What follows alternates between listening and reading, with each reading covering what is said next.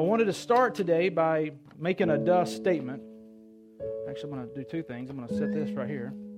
And my dust statement is, we live in really interesting time. Would you agree? And by interesting, I mean like really, really frustrating. I mean, do you ever get frustrated just by watching TV, listening to the radio, working with people, having dinners with families? And one of the things that I notice, and it's not because I'm a pastor, you notice this too, but I notice how there is no longer, and this is not new, this is a completely dust statement, that there is no more truth in our world. Now, I believe that there's truth, but what's frustrating about me in our culture is what's right for one, the next person says, well, it's not right for me, and so truth is so subjective, right? I mean, you've had family members, probably friends, say to you, "Oh, you know that church thing. Man, I can tell it's making a difference in your life, but that's just not for me." And there was a day, and some of you are in this demographic. I know my mom and dad, my grandparents were in this demographic where there was a lot of absolute truths, and it was Jesus or it wasn't Jesus. There was no kind of big gray area. But the world that my kids are being raised in, and if you're 37 and below, a lot of the way that our minds work is that, well, you know, there's so many versions of the truth. There's so many ways that you could see things. And we think that it's because we're smart. Oh, it's because we're so wise and we've evolved and our brains are so much better than our grandparents' brains because we have smartphones. Right? And we have internet. What's the internet? I'll never forget when my grandmother, I call her Ma Miller, she's my last living grandparent. She went with me to one of the kids. We were in Arkansas visiting. When the kids got sick, we took to the Minute Clinic kind of place. And she walked up there and she said, "Joanne Miller, I saw you the lady checking us in. She said, "Joanne Miller, I saw you this morning on Facebook." And my grandma, no line, she goes, "Where in the world did you see me on Facebook?" That's what I came from. And here I am. It's this idea of what is truth is not common. I want to take you way back, some 2,000 years ago, to a conversation that Pilate had with Jesus. And it's leading up to the crucifixion, and Jesus finds himself in the governor's house, and he's having this conversation with Pilate. Many of you guys know Pilate. You've heard that name. He's got a lot of power. He's sitting in authority in the area that Jesus is in for Rome. And well, let's just read it. It's found in the Gospel of John, chapter 18, verse 33. So Pilate went back to the governor's residence where he was living, and he summoned Jesus, and he asked him, "Are you the king of the Jews?"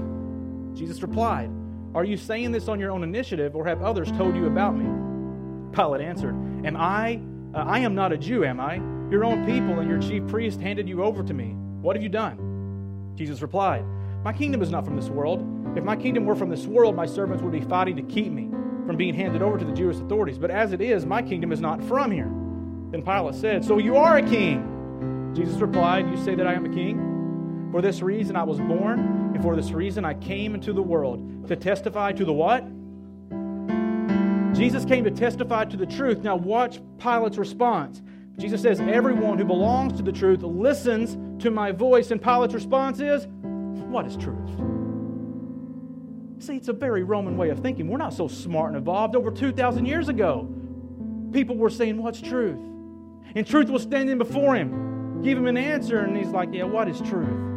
This week, as I've been thinking through, like, how in the world do you approach the Resurrection Sunday message?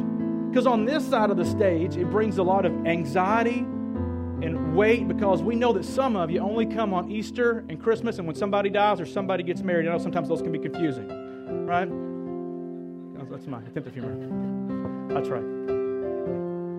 And so we want to do our best to present the gospel. And as I was thinking this, I'm like, there's kind of two options. I could try this morning to convince you that my truth be your truth. And I could try to convince you to, this is what you have to believe because this is what I believe and what they believe. But I'm actually going to go with option two.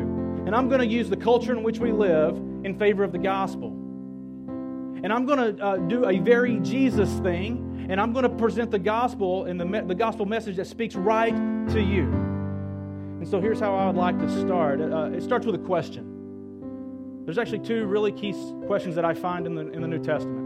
And one is the most critical one. And it gets set up as Jesus and his closest disciples are walking into this city.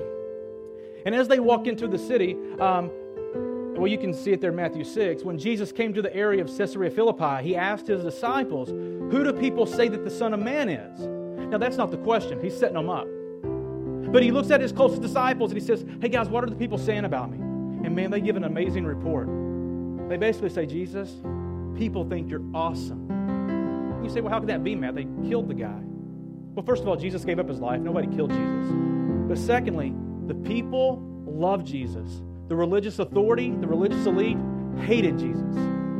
But the people, like you and I, we love Jesus, right? Those people love Jesus. Why? Because he spoke with authority. Like when he came into their cities and into their towns and into their synagogues, he taught with one who had authority. And like they would ask him questions and he would answer as one with authority. And he wasn't giving some philosophical mambo-jumbo kind of stuff.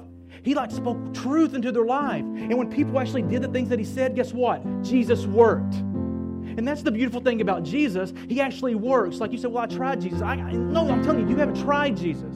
Because if you truly try Jesus, it changes the direction in which you walk. And people were really excited about that. And not only did he speak with authority, the man had power. Oh, did our Lord Jesus have power? And he would heal, and he just did miraculous things, and people were just drawn to him. So the disciples say, Jesus, man, everybody thinks you're really, really great. And here's the question. Some of you already know this question. He turns to them and he says, okay, enough about everybody else. And he looks them dead in the eye. And the scripture, some 2,000 years later, goes right at you too. And he says this, through those scriptures, the Holy Word of God, back to each and every one of us that are in the room this morning. Jesus says, but who do you say that I am? Oh man, how smart our King is. How smart our Jesus is, that even in a time and a day where there's no absolute truth, and what's right for some is not right for others, he says, fine, I don't care what everybody else believes. What do you say about me? Oh, isn't it powerful? And you can't avoid the question. You can't ignore the question. Jesus looks dead at you, right at your heart, and he says, you must answer this question, people. Who am I? Not what your grandma said, not what your daddy said, not what your girlfriend hopes you say. Who am I in your eyes? Many of you guys have seen the movie Chronicles of Narnia, read the books, right? Very famous author named C.S. Lewis. Have you ever heard of C.S. Lewis? Raise your hand. This is a picture of the old guy right here. Yeah, most of you have. I don't know if you know this. He actually wrote a lot of adult books too. Like, I don't want to say adult, I'm calling dirty. Like, he wrote like adult. Sorry. I know, the culture in which we live, right? But he wrote like smarter books, a lot of thought-provoking books. And he, in one of his books, is probably one of his most famous books, is called Mere Christianity. And in Mere Christianity, C.S. Lewis says this concerning this idea of who am I. He says, I am trying here to prevent anyone saying the really foolish thing that people often say about him of course being Jesus. He goes on, I am ready to accept Jesus as a great moral teacher, but I don't accept his claim to be God. That is the one thing we must not say. A man who was merely a man and said the sort of things Jesus said would not be a great moral teacher. He would either be a lunatic on the level with a man who says he is a poached egg, or else he would be the devil of hell. You must make a choice. Either this man was and is the Son of God, or else a madman, or something worse. You can shut him up for a fool, you can spit at him and kill him as a demon, or you can fall at his feet and call him Lord and God. But let us not come with any patronizing nonsense about his being a great human teacher. He has not left that open to us. He did not intend to. So you're like, Jesus says to us, who do you say that I am? And we go, I don't know. Makes my brain hurt to think about it. C.S. Lewis is a smart dude, says, hey, I'll help you out, I'll make it multiple choice. I put there in your bulletin. So is Jesus crazy? Is Jesus evil? Or is Jesus the Lord and God? And here's the thing. The reason some of us in this room are spiritually dizzy and our life and our world seems to be spinning out of control is because we say one thing about who we claim Jesus to be, but yet we live another. And so you don't know which way to turn. Like, oh yeah, I'm here because Jesus resurrected, but I'm going to live like he's still dead. Like I'm here because Jesus is resurrected, he has power, and he was the Messiah. But that really doesn't matter. I'm going to do what I want. And so we go this way. And our lives and our world spins out of control because we think one thing, but yet our lives echo another. And I don't care how old you are, this can be true. Just because you're out of college and got your family down doesn't mean that you're running away from the Lord. Oh man, you could be running away. Maybe your partying days are done, but that doesn't mean that you're not running from the Lord. You have to decide who is Jesus, and once you decide, then that should determine the direction in which you walk. Now the second question. Now, this question's important. It's not as important, but man, is it a close second. And this question here has got our culture, you and your friends and your family, completely jacked up. If there is a theme, I believe this, in the year 2015, it's this question. It's a question of identity. And again, you think, oh, it's something new. Actually, it's not new. Again, it goes way back to the time of Jesus. You can actually find it again in the Gospel of John. In John chapter 1, in the very first chapter of the disciples' letter, he tells the story of John the Baptist.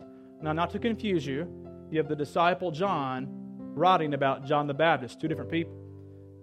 And John the Baptist had this title because he was really, really famous too. He had also come with a message of authority, preparing the way for Jesus. And Jesus had not yet come on the scene. And John would meet people down at the River Jordan, and people would come to him, and they would confess their sins to John.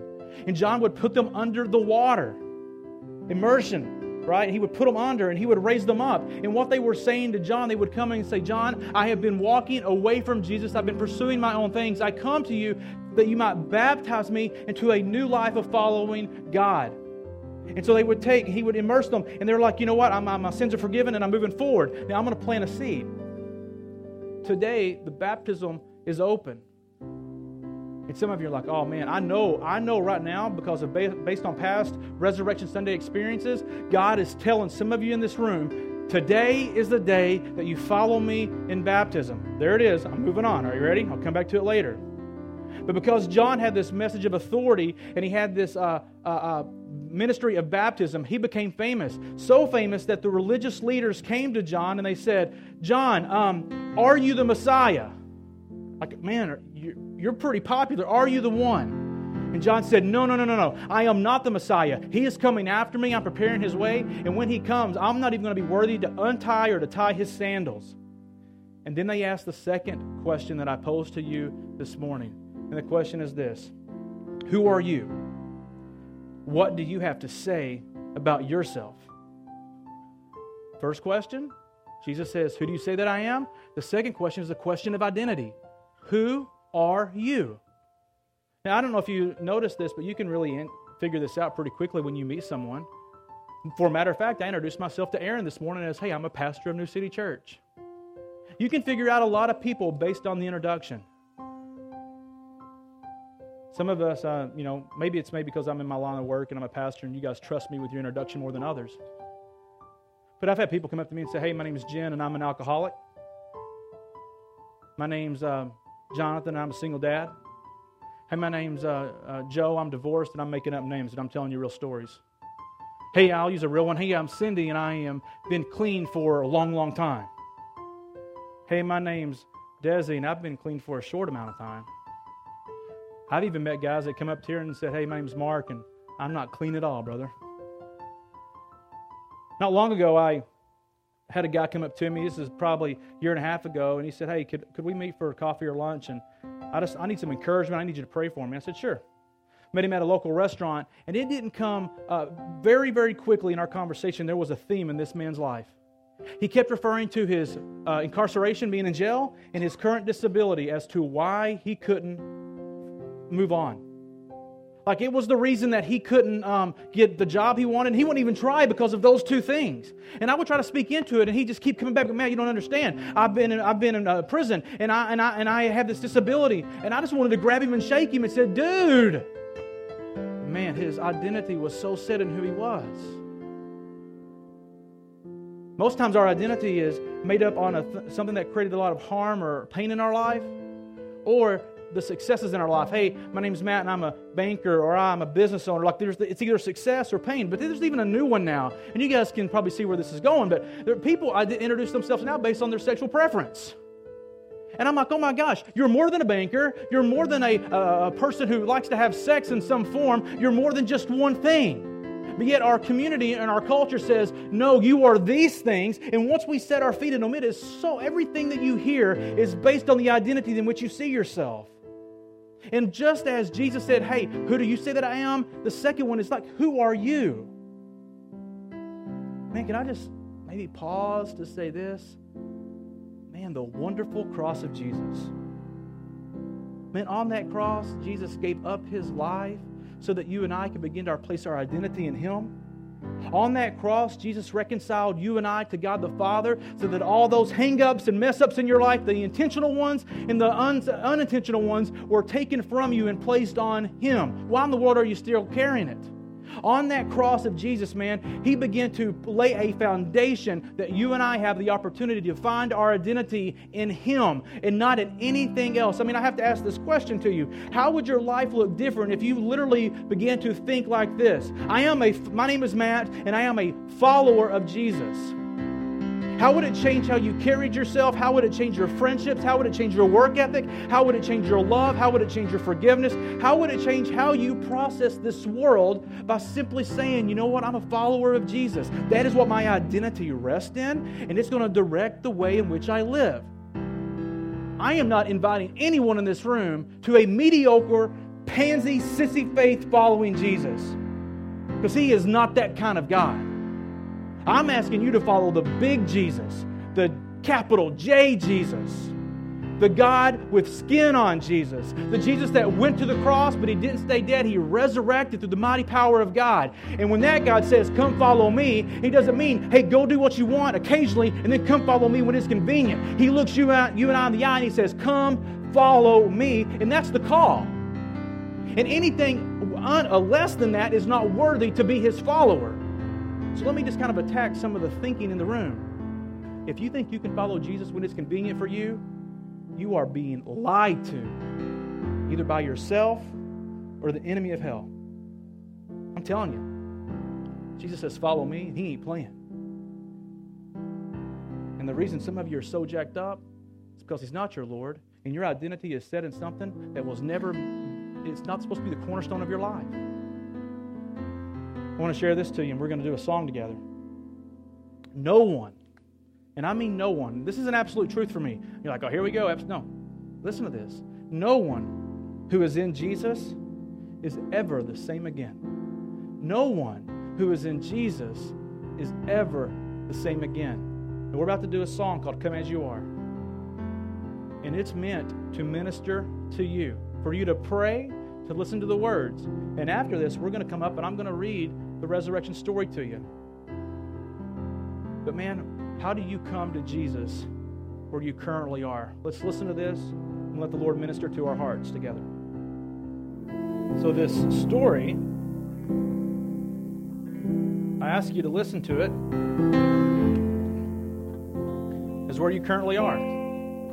And that you would allow the words of the gospel to speak to your life. And might you respond the way that Jesus asked you to, amen? Now, I've read this week in preparation like 6 times. And every time I've really loved it, okay?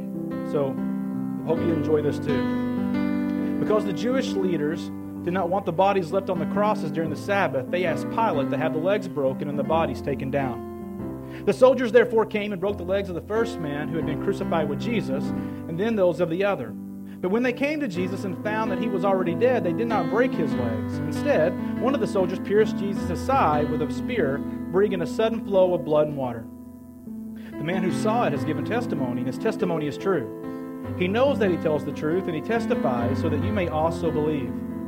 These things happen so that the Scriptures would be fulfilled. Not one of his bones will be broken. And as another Scripture says, they will look on the one they have pierced. Later, Joseph of Arimathea asked Pilate for the body of Jesus. Now Joseph was a disciple of Jesus, but secretly because he feared the Jewish leaders. With Pilate's permission, he came and took the body away. He was accompanied by Nicodemus, the man who earlier had visited Jesus at night. Nicodemus brought a mixture of myrrh and aloes, about 75 pounds. Taking Jesus' body, the two of them wrapped it with the spices and strips of linen. This was in accordance with Jewish burial customs. At the place where Jesus was crucified, there was a garden, and in the garden a new tomb, in which no one had ever been laid. Because it was the Jewish day of preparation, and since the tomb was nearby, they laid Jesus there.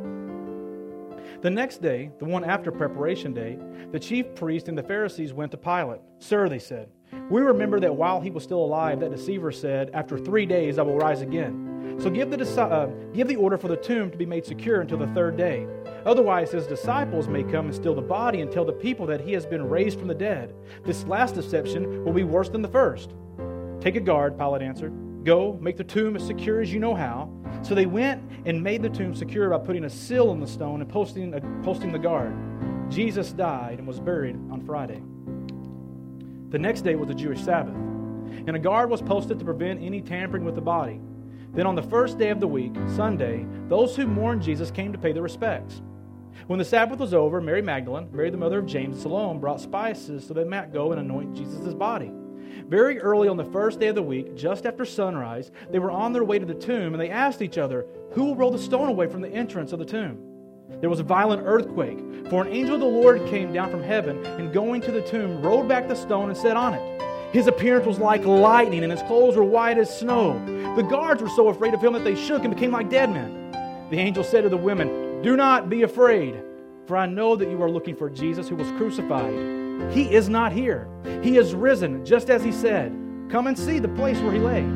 Then quickly go and tell his disciples, he is risen from the dead, and he is going ahead of you to Galilee. There you will see him. Now I have told you." So the women hurried away from the tomb, afraid yet filled with joy, and ran to tell his disciples. So Peter and the other disciple started for the tomb. Both were running, but the other disciple outran Peter and reached the tomb first. He bent over and looked in at the strips of linen lying there, but did not go in. Then Simon Peter came along behind him and went straight into the tomb. He saw the strips of linen lying there, as well as the cloth that had been wrapped around Jesus' head. The cloth was still lying in its place, separate from the linen. Finally, the other disciple, who had reached the tomb first, also went inside. He saw and believed. Then the disciples went back to where they were staying. Now Mary stood outside the tomb crying. As she wept, she bent over to look into the tomb and saw two angels in white seated where Jesus' body had been, one at the head and the other at the foot. They asked her, "Woman, why are you crying?" "They have taken my Lord away," she said, "and I don't know where they have put him." At this, she turned and saw Jesus standing there, but she did not realize that it was Jesus. He asked her, "Woman, why are you crying? Who is it you are looking for?" Thinking he was the gardener, she said, "Sir, if you have carried him away, tell me where you have put him, and I will get him." Jesus said to her, "Mary." She turned toward him and cried out, "Teacher!" Jesus said, "Do not hold on to me, for I am not yet ascended to the Father.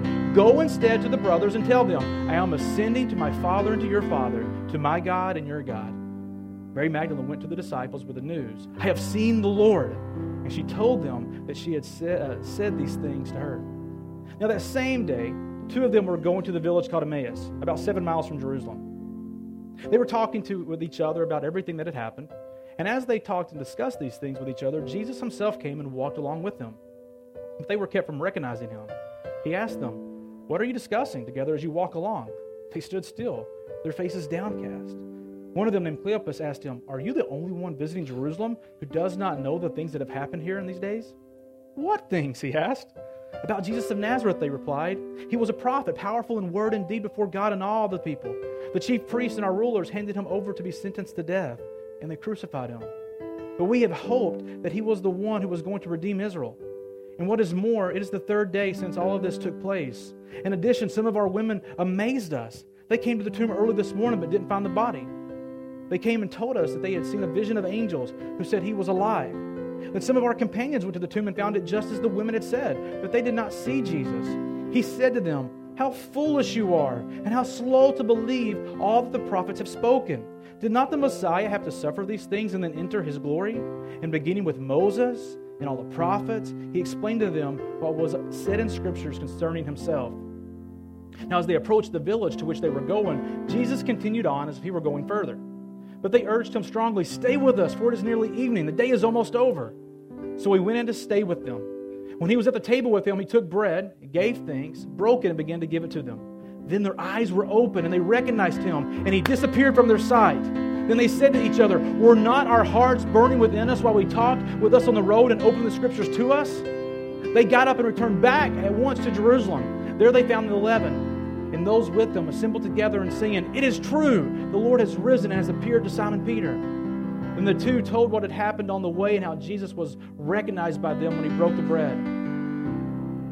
While they were still talking about this, Jesus himself stood among them and said to them, 'Peace be with you.' Well, they were startled and frightened, thinking they saw a ghost.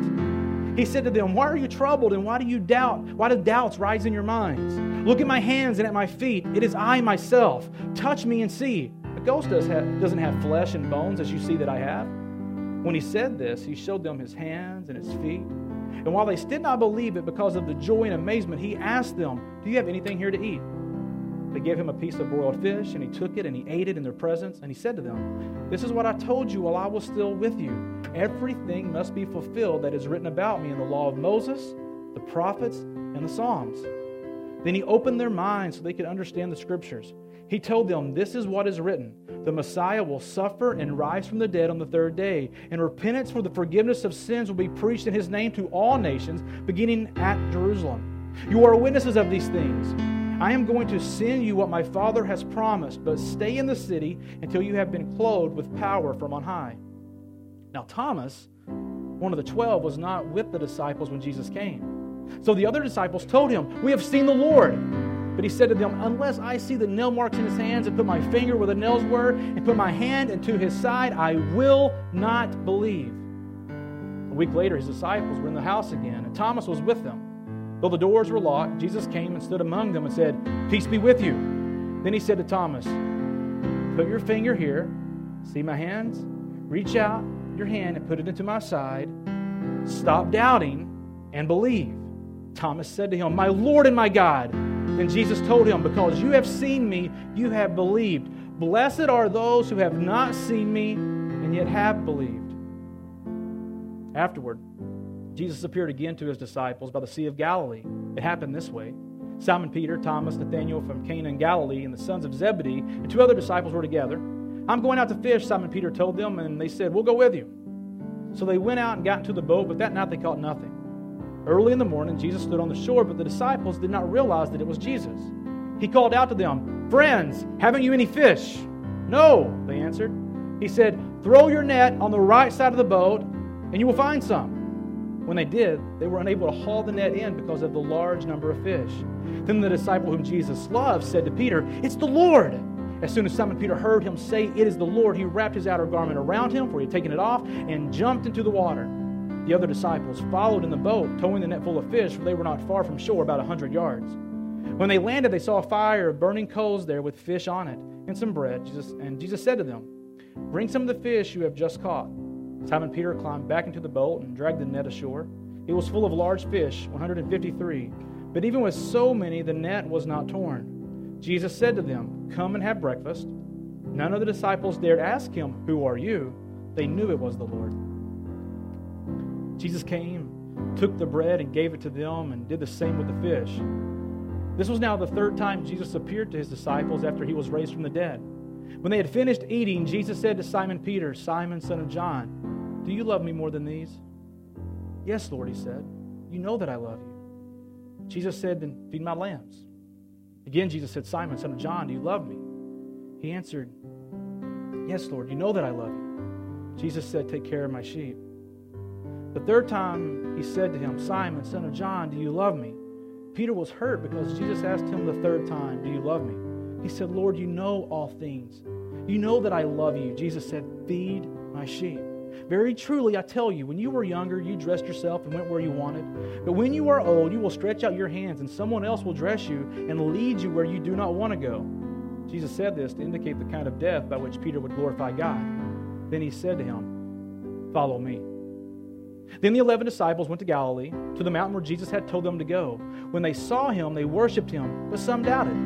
Then Jesus came to them and said, "All authority in heaven and on earth has been given to me. Therefore, go and make disciples of all nations, baptizing them in the name of the Father and the Son and of the Holy Spirit, and teaching them to obey everything I have commanded you.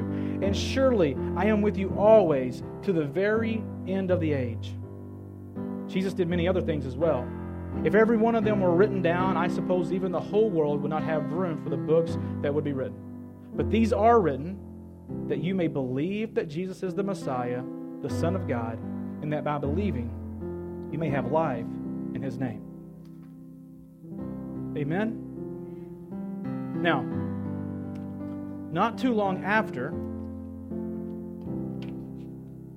Jesus ascending back to heaven, Peter, kind of the leader of the 12, finds himself standing before a lot of people who were present when what went down in Jesus' day.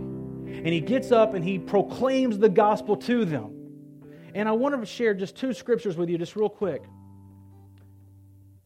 Luke 24, from in that story, didn't our hearts burn within us while we were speaking with us on the road, while He was explaining the Scriptures to us?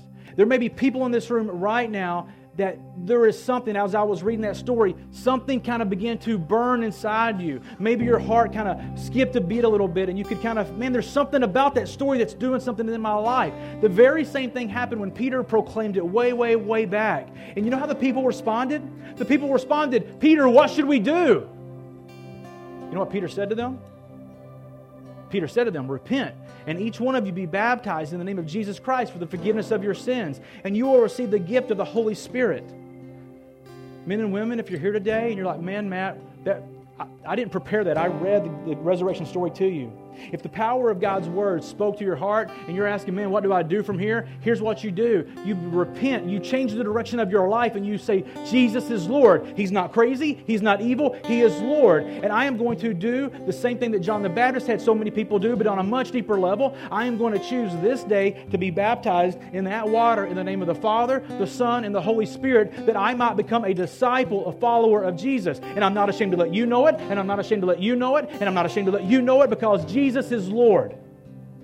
And can I just tell you, if you ain't willing to do that thing, you got to wrestle with the fact, is He Lord or is He not Lord? Because Peter clearly answers, what should you do? Repent and be baptized. We got water. What in the world are you waiting for, church?